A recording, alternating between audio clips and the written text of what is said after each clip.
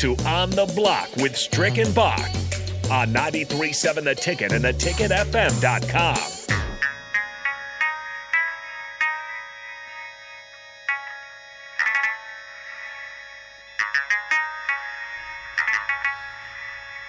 It's time for Hitting the Hardwood here on the block on 93.7 The Ticket, our dedicated segment toward the NBA. We had to punt yesterday on Hitting the Hardwood because we had the breaking Derek Walker news. So we'll bring it back today. We'll talk some NBA for you NBA fans out there. I did want to bring up some news though that's kind of going on here. A lot of people expected Caitlin Clark, the Iowa player, to win the women's basketball Player of the Year, but instead they went with Aaliyah Boston of South Carolina, who's got her team in the Final Four. So that's somewhat understandable, I suppose. She averaged 16.8 points per game, but it still seems like Caitlin Clark, at least from when we were watching her. I mean, Nebraska had a great season, but they just could not keep up with Caitlin Clark, and that was not a Nebraska problem. That was an everybody problem. So I can't wait to see, as her career goes on, kind of what happens. So I was kind of surprised to see she didn't win that award.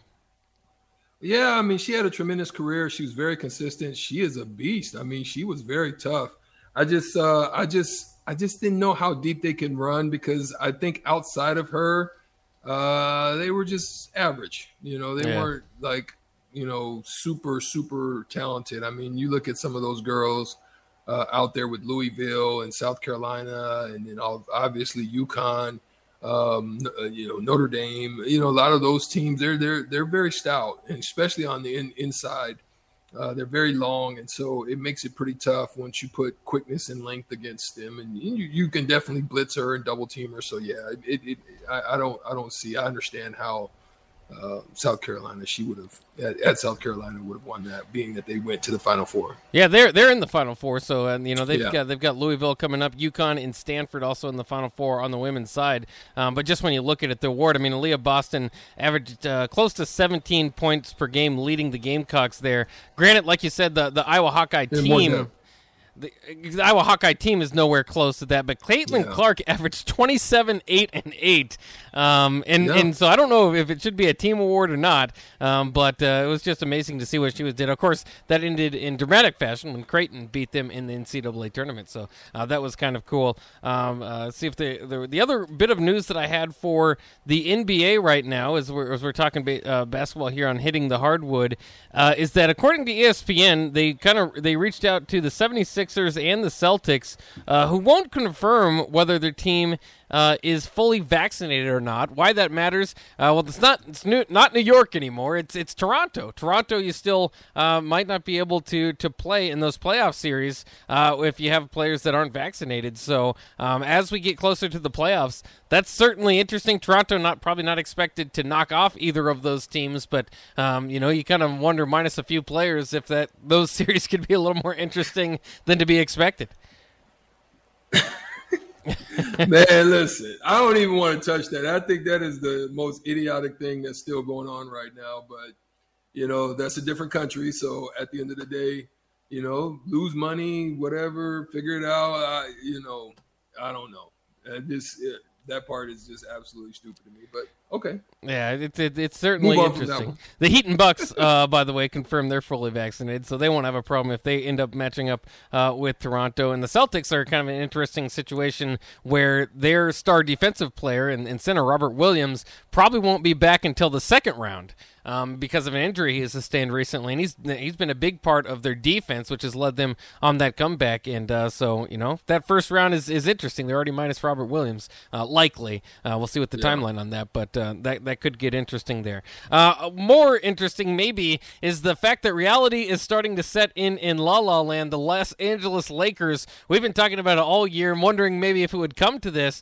The Lakers are on the outside looking in at a playoff game as they look to try to get to that 10 seed. I believe the Spurs took over that position from them recently. The other part of it is the Lakers, as far as those teams contending to try to get into the playoffs, have the most difficult schedule remaining. They're 31-44 for what it's worth, so it's kind of silly to me to begin with, that they've expanded it to 10. I like the play-in games, but it doesn't really make sense that, for example, Minnesota is going to have to play a play-in game. They're 43-33, and they're going to have to play a play-in game against a 31-44 team.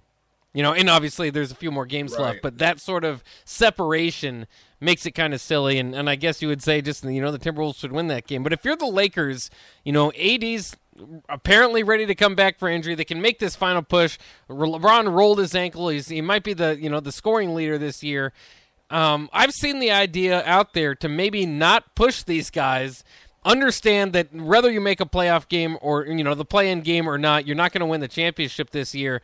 Maybe do what's best for the long term, not risk more of an injury on behalf of either one of your stars, and try to rebuild from there. But, of course, the bigger problem is they don't have a whole lot of flexibility in rebuilding. They're going to need to find a trade partner for Russell Westbrook, which is going to be difficult. So you might have to throw AD out, and how tempting is he going to be to other teams now with his injury history? They're in a mess. But if you're the Lakers, is it make the play-in game? Is it risk injury for the 10 seed at all costs to you?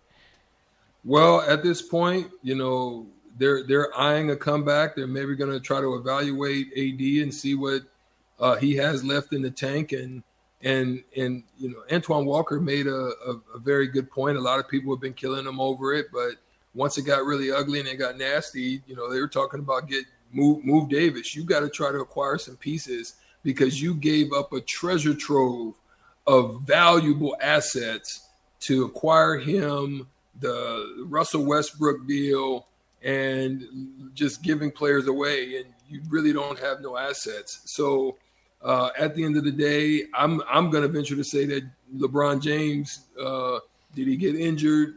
I know it happened, but how bad really is it? I just personally don't think he wanted that Luka Doncic smoke. I don't think he wanted to get them ankles broke. But so he definitely did the right thing of staying out of Luka's way in this. But yeah, they have one of the top three records against the tough opponents. I mean, they face Utah on March 31st, Phoenix on April 5th. Then they follow that up 2 days later with Golden State, and then Denver, who is still a beast out there. Is a tough matchup. That's who they got going. That's who they got to face. That's who they got to look forward to. So at the end of the day, a couple of them you throw in there, I don't know, man. It's just, it don't look very pliable. It doesn't look good for them, so to speak. So at the end of the day, do you turn it in? I think still they're going to have a tough go at moving Westbrook, even for a year. Not unless somebody who is trying to rebuild. What assets are you going to give up, right?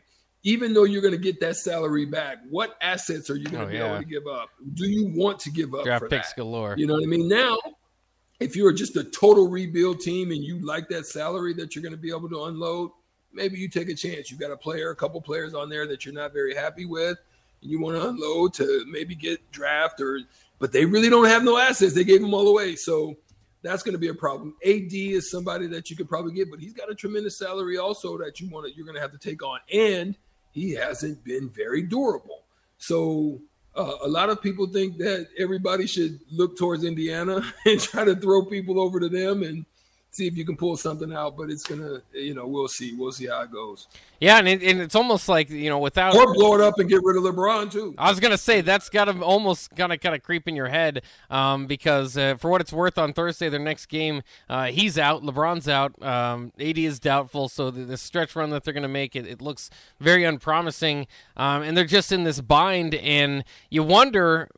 And I don't know if we'll know this, if the LeBron James experiment in L.A. was worth it. Now, I've been there 4 years, not made the playoffs twice, obviously won the bubble championship. So ultimately bringing a championship home, tying the Celtics all time.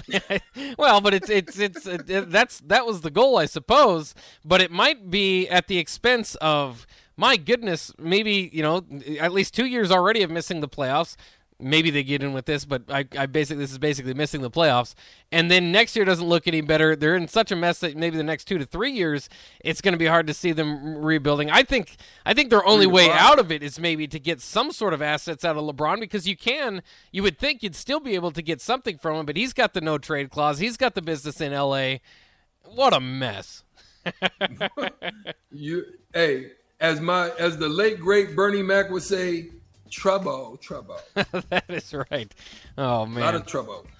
That was on the movie Life. I'm a movie buff. So Life was great. I do love that one. Life was a great movie, man. He said, trouble. They are in trouble. Off the text line, Thunder Collins, not that Thunder Collins, but somebody else that wants to be called Thunder Collins, says, the day they signed LeBron, this was inevitable. This is what happens everywhere he has gone. The franchise does what he wants and then gets left with nothing. And that looks like it's going to happen again. But at least the last few times that the franchise has got some titles out of it, so at least one. So the Lakers got their title out of it. Hopefully it's worth it. Not going to be selling too many tickets, or it's going to be difficult to sell tickets over the next couple of years. That'll wrap it up for On the Block. Coming up next, Ticket Weeknights returns with Teammates Mentoring Hour. Nick Sainert is going to be dropping in to do that, so that's what you have to look forward to. On the Block, we'll be back tomorrow.